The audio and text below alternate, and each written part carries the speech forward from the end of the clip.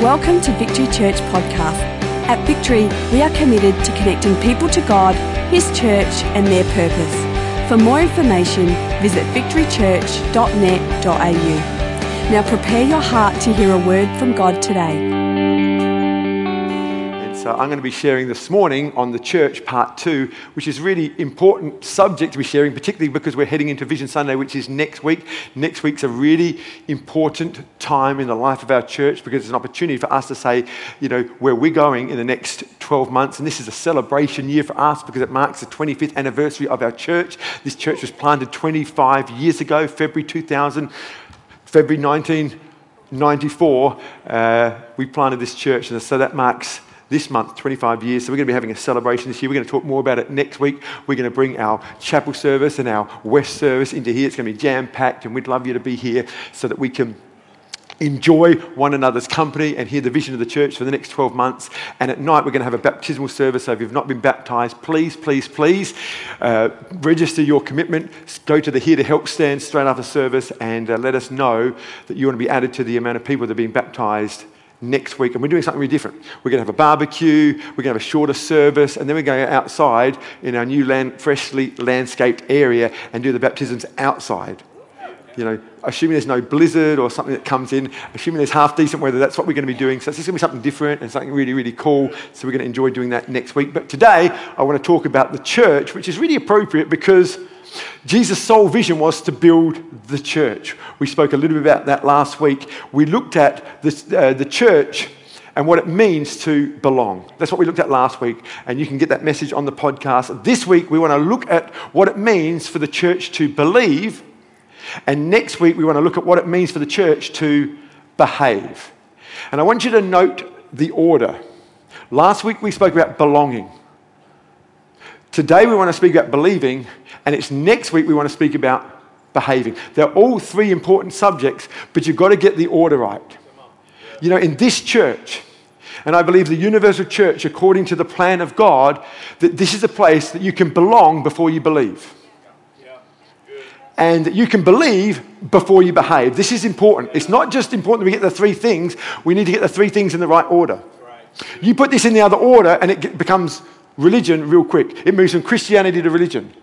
See, religion says that you have to behave. You want to come to church? You've got to change the way you look. You've got to change the way you speak. You've got to change the way you act. And then, you better change what you believe. And then if you do those two things, you might be able to join our elite club called the church. That's religion. And that is not what Jesus came to build. Jesus is not in the business of building religion. He's in the business of building a relationship. And so the Bible says, while we were still sinners, when you were sleeping around, when you were doing drugs, when you were swearing your head off, when you were gossiping, when you were slandering, when you were fighting and doing all those things, God came to us. And He befriended us. He became a friend to sinners. He says, you belong. Can we hang? And in this church, we spoke about it last week, that this is a place that we can hang and you can belong. You might say, I'm not a Christian. I actually believe other things right now. And yeah, that's cool. You know what? This is the only thing I want you to know. You're welcome.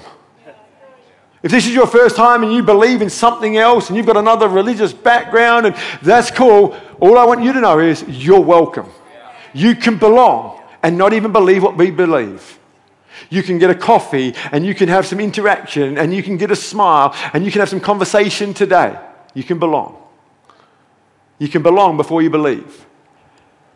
And in this incredible environment, we're going to talk today about what it means for the church to believe. Everyone say, believe. Last week I referred to Matthew chapter 16, and today I want to read from it. Matthew chapter 16 is one of those passages that I've referred to probably as much as any other passage of Scripture over the last 25 years because there's so much in it. And I want to read from Matthew chapter 16. Matthew was one of the 12 disciples who saw what Jesus did, who heard what Jesus said. He was coming to the end of his age. He thought, man, I better write this stuff down so that the people who are on planet Earth 2,000 years from now actually know what Jesus did and said. That's what we're reading. We're reading a man's writings about what he saw and heard Jesus say and do. And so Matthew chapter 16, verse 13 says this: when Jesus came to the region of Caesarea,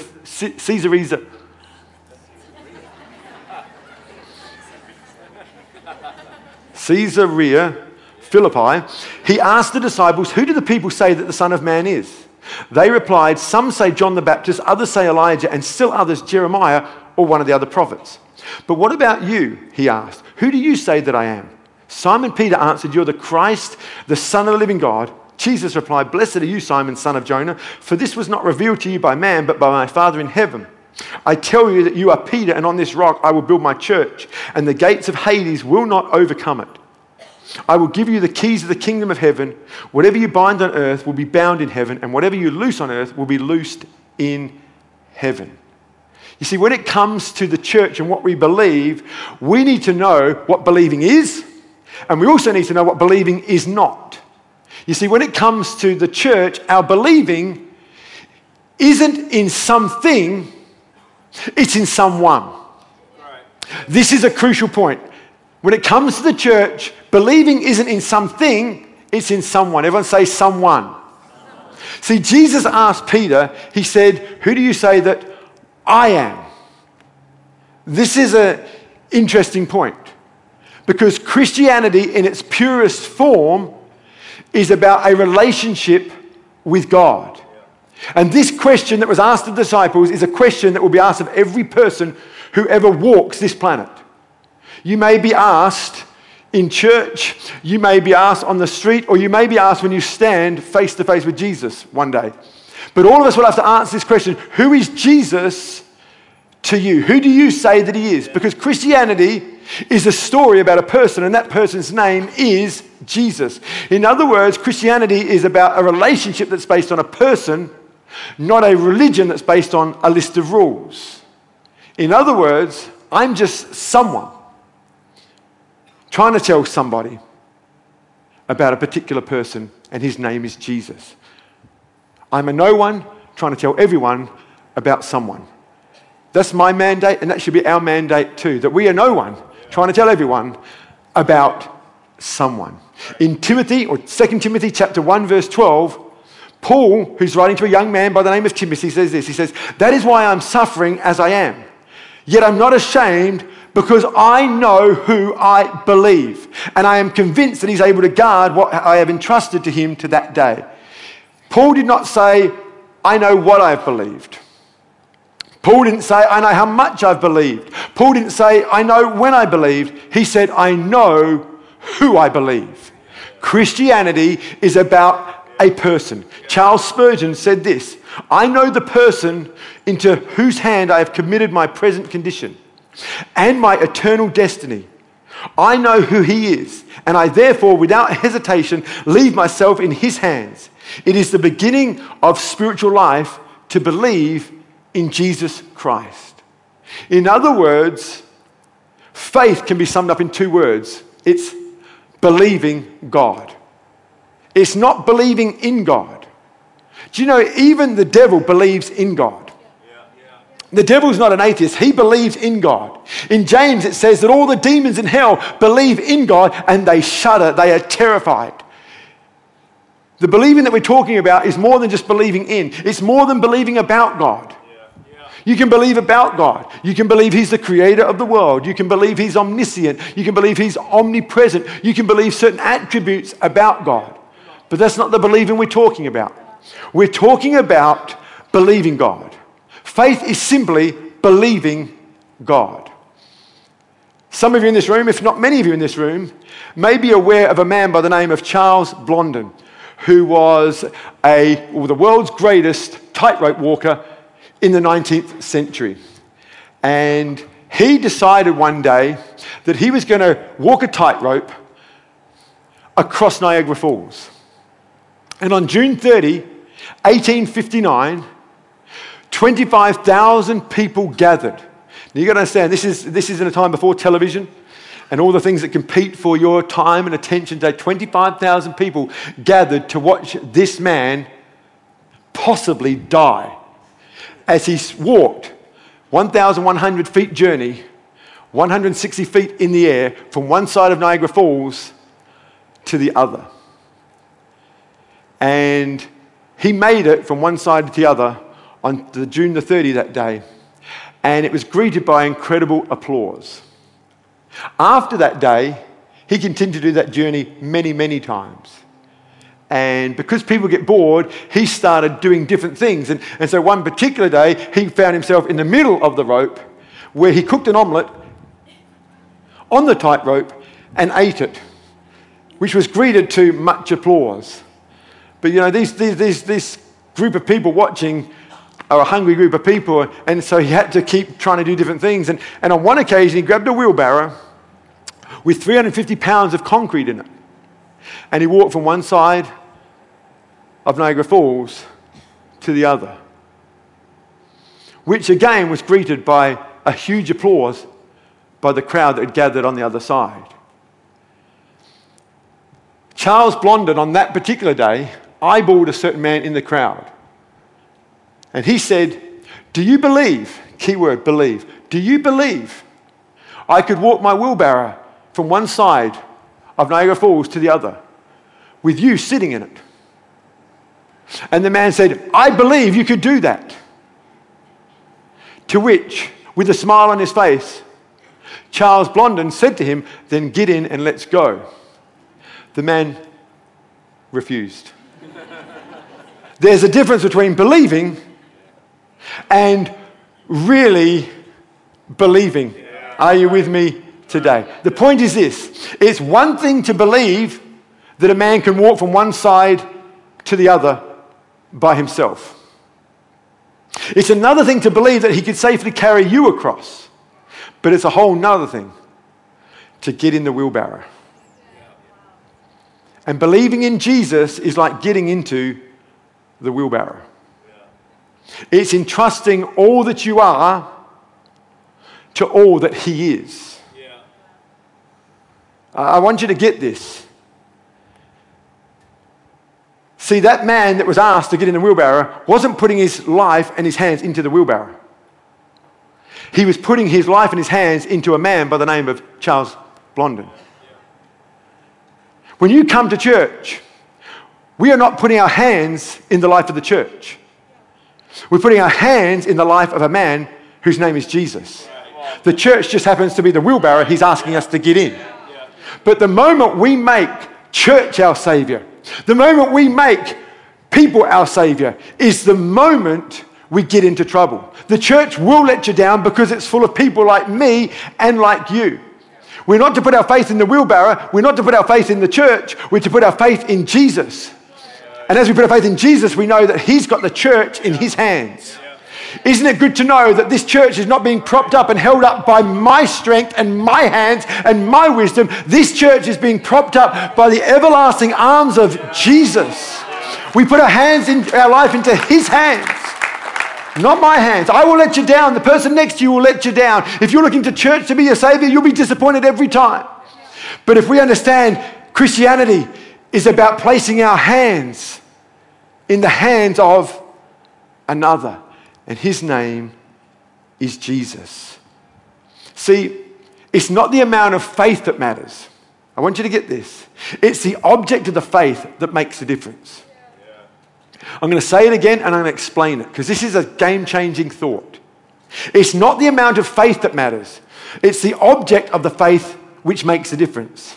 In other words, weak faith in a strong object is far greater than a strong faith in a weak object. The Bible says it this way: faith the size of a mustard seed can say to this mountain, "Be thou removed," and it will be removed. Small faith in a big God is far greater than big faith in a little man. Every one of us has to face who we're going to give our life to. Are we going to keep control of our lives and be Lord and Master of our own life and have big faith in us? I don't need your help. I can do this myself. Big faith in yourself. The trouble is you're just a little man. You're just a little woman. I'm just a little man. But it's far better to have a little bit of faith in a big God. A little bit of faith in a big God can change your life. A little bit of faith that Jesus Christ died for you, rose for you, and lived for you, intercedes for you, and saves your soul from eternal damnation. You believe that, you will be saved. Which is far better than saying, I don't need that, I'm strong enough, I'm big enough, I'm good enough, I can save myself. Big faith in the wrong thing will lead to an eternal damnation and a loss of our lives. Is this making sense today? See, it's not a matter how much you believe. It's more important in whom we believe. Having small faith in Jesus is far greater than big faith in yourself. So believing isn't in something, it's in someone. Secondly, believing isn't something you inherit, it's personal. Jesus asked, who do you say that I am? The first emphasis of the question is, who do you say that I am? The bit I'm emphasizing now is, who do you say that I am? Jesus was asking the disciples what they thought. You notice when Jesus said, who did they say? There was lots of banter. There was lots of talking.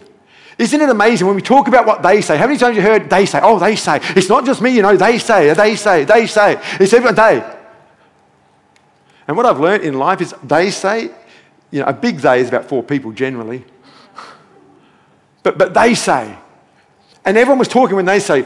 It went really quiet when Jesus said, okay, that's enough. What about you? What do you say? And it went really quiet. And under divine revelation, Peter speaks up. He said, I know who you are. You are the Christ. You're the Son of the living God. You're the Messiah. You're the one that was prophesied about. You're the one we've been believing for. You're the one who we've been waiting for. I know in whom I have believed. Paul, when he was writing to Timothy, going through many trials, Paul was abandoned by all his friends, left for dead, in a prison cell. And he says, you know what, Timothy, do not give up fighting the good fight. Do not give up now. He says, because I know in whom I have believed. He knew. He had a personal revelation. Mary had an angelic visitation one night. An angel came and said, hey, you who have found favor with the Lord, you're going to conceive a child. She said, how can that be? For I am a virgin. And I just spare a thought for Mary. It's kind of like, I don't know how you guys do it in heaven. I don't know how it all works in heaven. I don't know how the whole baby thing works in heaven, but here on earth, you need a guy and a girl, and you need to get it on. And I've not done that. I like a guy, but we haven't done it. I like him, but I'm and it's Sunday morning. It's too early for this, isn't it? It's Sunday morning. But seriously, Mary's like, how can this be? And he says, because what's impossible for you is possible with God. Mary, do you believe? Yeah. And Mary said this, I believe. Yeah. She didn't consult Joseph. I don't know what he thinks. I certainly don't know what the people are going to think. But you know what? I believe. Yeah. And so essentially, Mary believed before she conceived. Yeah. That's how it works. Yeah. See, faith and belief is always personal. Yeah. Yeah. You can't believe for me, and I can't believe for you. It's not how it works. I can't transfer my faith and what I believe onto you. I love my wife dearly, but I can't transfer my faith onto her. She needs her own revelation, and thank God at the age of 17, she came into a realization that Jesus Christ is the way, the truth, and the life, and she surrendered her life to God on a particular day when she was 17 years of age in September, and she's been following Jesus based on a personal revelation. She's not saved because she's my wife. She's saved because she's had a personal encounter. We have 3 children, and all of them profess faith in Christ, and they're not saved because they are my kids. They're not saved because they're the pastor's kids. They're saved because they've had a personal dynamic encounter with the living God and have chosen to give their lives to Him. And they've all been baptized, and they are Christians, and they have an assurance of their salvation. Why? Because of their personal faith in Christ. You can't live your life vicariously through the faith of another. And what I know, if you try to do that, you will get hurt. In the Bible, in the book of Acts, there's a man who had 7 sons, and they lived in a province called Sceva. And these 7 boys were watching what Paul was doing, and they were pretty enamored with the incredible success that Paul was having in the name of Jesus. People were being raised from the dead. People that were sick were being healed, and they thought, wow, this is pretty cool. Imagine us at our next party doing a trick like that. That'd be amazing. So they thought, we're going to try this thing that Paul's doing. And so they saw this guy who was demonized, who was under demonic oppression, and these 7 lads gather around, I see them gathering around this particular guy, and they thought, what is it Paul that did? And maybe Paul had a coat that he threw on them. I don't know. Happens. But whatever it is, they were trying to mimic what Paul was doing, and they said, in the name of Jesus, whom Paul preaches. In other words, they had no personal revelation of Jesus. It was a revelation that Paul had that they were trying to live vicariously through. And they said, in the name of Jesus, whom Paul preaches, come out of this man. And maybe they spoke in tongues. Maybe they threw a cloak on him. Maybe they, I don't know. But what I do know is that this demonized man took offense to what was going on. Now, I don't know about you, 7 against 1, who would you say that is in favor, the odds are in favor of? Surely 7 guys against 1, you would imagine that the 7 could handle themselves. But what we read in the story is that these 7 lads got the hiding of their life. They got beaten up bad. And the weirdest part of the story for me is that it says they fled naked. I'm like, what sick pervert strips people naked? I mean, okay, beat them up, let them go. No, I'm not finished with it. Imagine that, bang, bang, bang. Hang on, I'm not finished. Like, what? I mean, who would do that, and why would they do it? And you know why? Because the devil wants to humiliate you. The devil wants to expose you.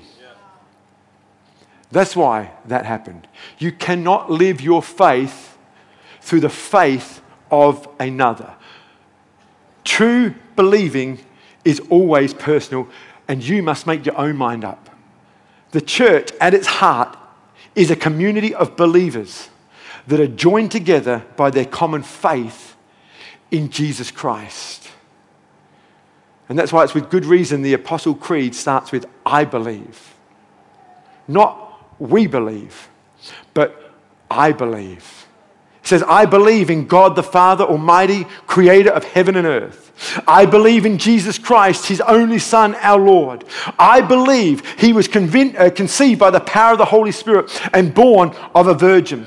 I believe he suffered under Pontius Pilate. He was crucified, died, and was buried. I believe he descended to the dead. I believe on the 3rd day he rose again. I believe he ascended into the heaven and sits at the right hand of God the Father Almighty, from where he shall judge all the living and the dead. I believe in the Holy Spirit. I believe in the Holy Universal Church. I believe in the communion of the saints. I believe in the forgiveness of sins, and I believe in the resurrection of the dead, of the body and of life everlasting. Amen, amen, amen. I believe that. I don't know about you, but I believe that.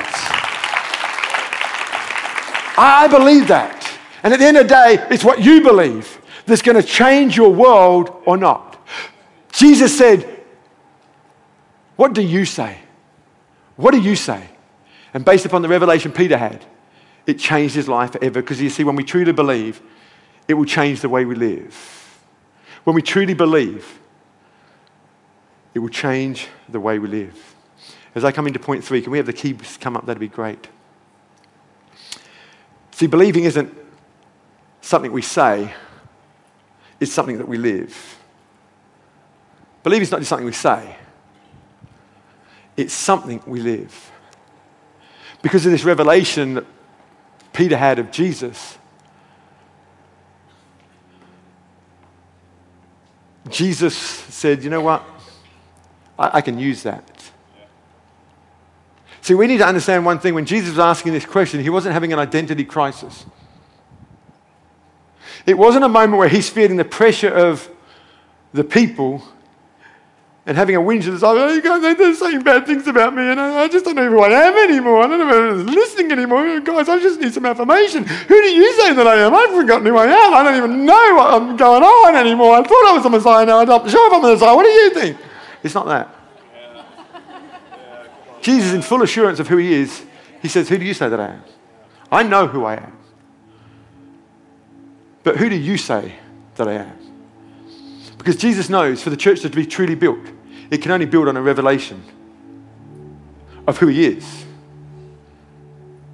Peter says, you're the Christ. And I imagine Jesus looked at Peter and says, I know you're impulsive. I know you've got some anger management issues to be dealt with, probably happen for the rest of your life. But you know what? I can work with that. See, Jesus isn't looking for perfection. He's looking for believing. He's looking for people that truly believe. He's looking for people that will get in the wheelbarrow and not just sit on the sidelines and talk. That's where the spectators are, on the sidelines, just talking, while the players are on the field playing. Jesus is looking for believers, not perfection. Peter blew it many times. Peter denied Jesus, not once, not twice, 3 times. Jesus pulled out a sword when Jesus was arrested, pulls out a sword and cuts off a servant's ear, which just means he was a bad shot. He wasn't going for the ear, he was going for the head, he just missed. And Jesus picks up the ear and thinks, Peter. Because Jesus can use a believer that's impulsive, has a few issues. I thank God that in my teenage years, I had a God encounter. And there's much about the Godhead. There's much about eternity. There's much about heaven. There's much about life. I don't fully understand. But I know this to be true. Jesus Christ died for me because he is madly and passionately in love with me. And he called me to help build his church in Adelaide for such a time as this. And even when it gets tough and I feel like giving up and giving in, and we all get to those moments, I go back to what he said. I go back to what I know to be true of my relationship with him. This is the believing that we're talking about this morning. See, if we believe it, we will live it. What we live every day represents what we truly believe. If I said, who believes that if you exercise a little more and watch what you eat, you'll get in better shape? Most of us would say, I believe that. But I would say, you only truly believe it if you do it. It's not enough to say, I believe Jesus Christ died for my sins. It's what we live. It's not standing on the sideline. It's not until we get into the wheelbarrow that it really becomes true believing. What we believe is about something is seen in the way we live. And what I love about an account that's found in the book of Mark, chapter 9, was there was this man who had a demonized son, and he brought his son to the disciples, and there wasn't much luck of seeing his son set free, so he comes to Jesus and says, can you help my son? He says, what do you mean, can I? He goes, oh, Jesus, I believe. I do. But just help me with my unbelief. You see, how do we grow in our believing? You might say, I'm a believer, but if we're honest, our believing needs to grow. How do we grow in that? Well, we grow in it by humbling ourselves and asking him to help us in areas that we're struggling with, areas that we're struggling to believe. This man was not put off by Jesus. Jesus didn't say, oh, stop wasting my time. What do you mean you don't believe? He said, bring me the boy. Pray for the boy. The boy was set free. God can do a lot with our humility. God can do a lot with our honesty. And we can go from believing to believing to believing. And we can grow in our understanding. We can grow in our belief. Because at the end of the day, you only really know what you believe when the pressure's on. Have you noticed that? When things are really tough, you find out what you really believe. But you know another time that really tests us? When things are going really good and there's no pressure on, that'll test what you really believe. And you know one other time that'll really test us? Everything in the middle, when nothing's really happening. That'll test you. When it's tough, it'll test you. When it's good, it will test you. And when you're somewhere in the middle where nothing good or bad is really happening, it's just average, it'll test you. And if you can hold on and believe when it's tough, 2016, can you hold on? You know what? 2016, tough year, but I believe. 2017, brilliant year. Hang on, let's not get carried away. Let's remember who this is all about. I believe. 2018, honestly, just an average year. Wasn't our best year, wasn't our worst year, just an average year. You know what? Let's just believe. Let's just keep doing what we're doing. Yeah. So in the worst, let's believe. You get betrayed, you get abandoned, you get let down, someone walks out of your life, whatever the case may be, hang in there, because we believe. Everyone left Jesus, everyone left Paul. But I believe. You have a great year. Man, church growth, 20%. Wow. Whoa, come on, settle down. It's not about us, it's him. Let's remember in whom we believe. Let's not get carried away with success. Let's believe. Man, nothing happening. It's just boring. I don't want. Let's just believe.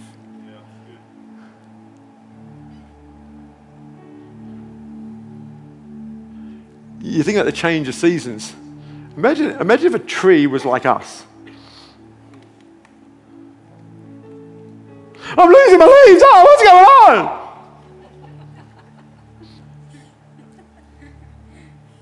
Getting all this fruit in summer, green leaves, fruit. Hey, look at me. Mr. Fruitful. And then there's this middle bit, like autumn and spring. It's like nothing. There's like this. Got no leaves, got no fruit, just nothing's really happening, it's feeling kind of awkward. That's us, it's our lives. And in this room, some of you are in your winter season, some of you in summer season, some of you in autumn season, some are in the spring season. And what holds you in those seasons is what you truly believe. Yeah? If you're in this place and you've never put your faith in Jesus, you've never truly believed, the good news is in Romans chapter 10, verse 9, it says, if you declare with your mouth, Jesus is Lord, and you believe in your heart that God raised him from the dead, you can be saved. Little faith in a big God can move you from one place to another. He says, for it is with our heart that we believe and are justified, and it's with our mouth that we profess your faith and are saved. The good news. Thank you for taking the time to listen. If you have any questions, please email us at admin@victorychurch.net.au.